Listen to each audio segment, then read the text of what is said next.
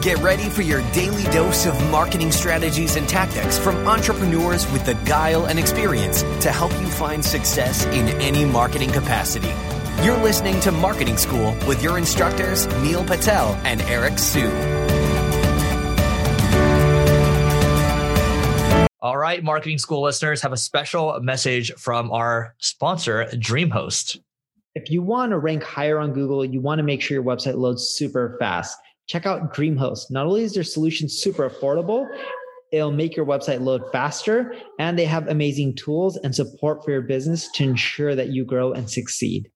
Welcome to another episode of Marketing School. I'm Eric Sue. And I'm Neil Patel. And today is actually part two of a two-part series. But the first one was about my personal marketing strategy, what the short-term and the long-term vision is. And today we're going to be going through Neil's long-term and short-term vision. So I guess I'm not vision, but in terms of marketing strategy. So how did you start? When did it actually start to work for you in terms of marketing strategy? Because I think it's good for people to know what it looked like. Yeah, it was years and years ago. So I used to have an ad agency years ago called ACS. And how many years ago? 16. Wow. And the way we grew ACS was I either started cold calling at the beginning to generate clients, and I hated it. So then eventually, blogging came out. And I remember I met Matt Mullenweg right when he started WordPress. And I was like, oh, we should try blogging and see if we can generate leads without spending money, because we didn't have the money to spend on pay-per-click. And yeah, that's how we got our start. And blogging worked. It just generated leads. And I did it wrong at first. I created a blog called ProNet Advertising. I don't know why I didn't put the blog on the corporate site. So what are you doing now around your marketing strategy? What do you foresee for the next year? Yeah, so right now, we still spend a lot of time and energy on content marketing because it is what generates almost 100% of our leads. Word of mouth generates some, but we get so much traffic. We can get easily 100 plus leads in any given day, even if it's a Saturday. And you get millions of visits a month, right? Yeah. So between all of our marketing blogs, we're above 2 million visits a month, uniques. Mm-hmm. So when we look at the traffic, just content marketing generates so much. But when we analyze the numbers of how much time and energy we have to spend on content marketing, there's a really shitty aspect to it. It works. We won't stop doing it. But with content marketing, if you don't keep releasing more and more new content, you won't continually do well. It's not scalable.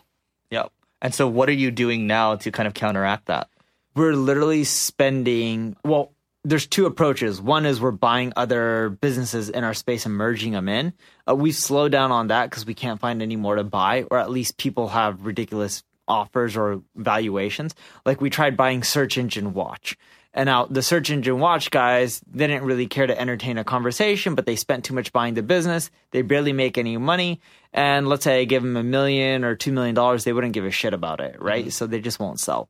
But when we look at our strategy now, we're spending, I would say, 80+% of our money on building free software and tools for marketers. So that way we can generate the most amount of leads.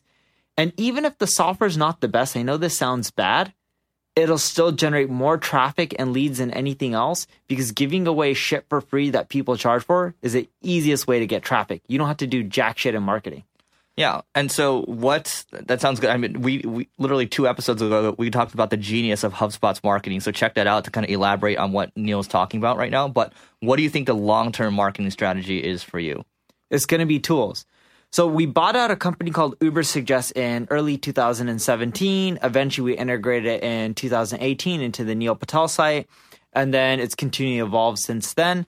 What we've learned is the moment we took Ubersuggest and just added Google's CPC data and gave it away for free, when our competition keywordtool.io charges for it, and most people charge for it, the traffic on that tool went up 50%. I kid you not. Just went up 50% overnight. All I had to do is just say, hey, check out this tool. We launch it. I didn't even do any marketing. Most of my email list didn't even open it up. It was just more so people who already use the tool were like, oh my God, they give away more for free. This is awesome.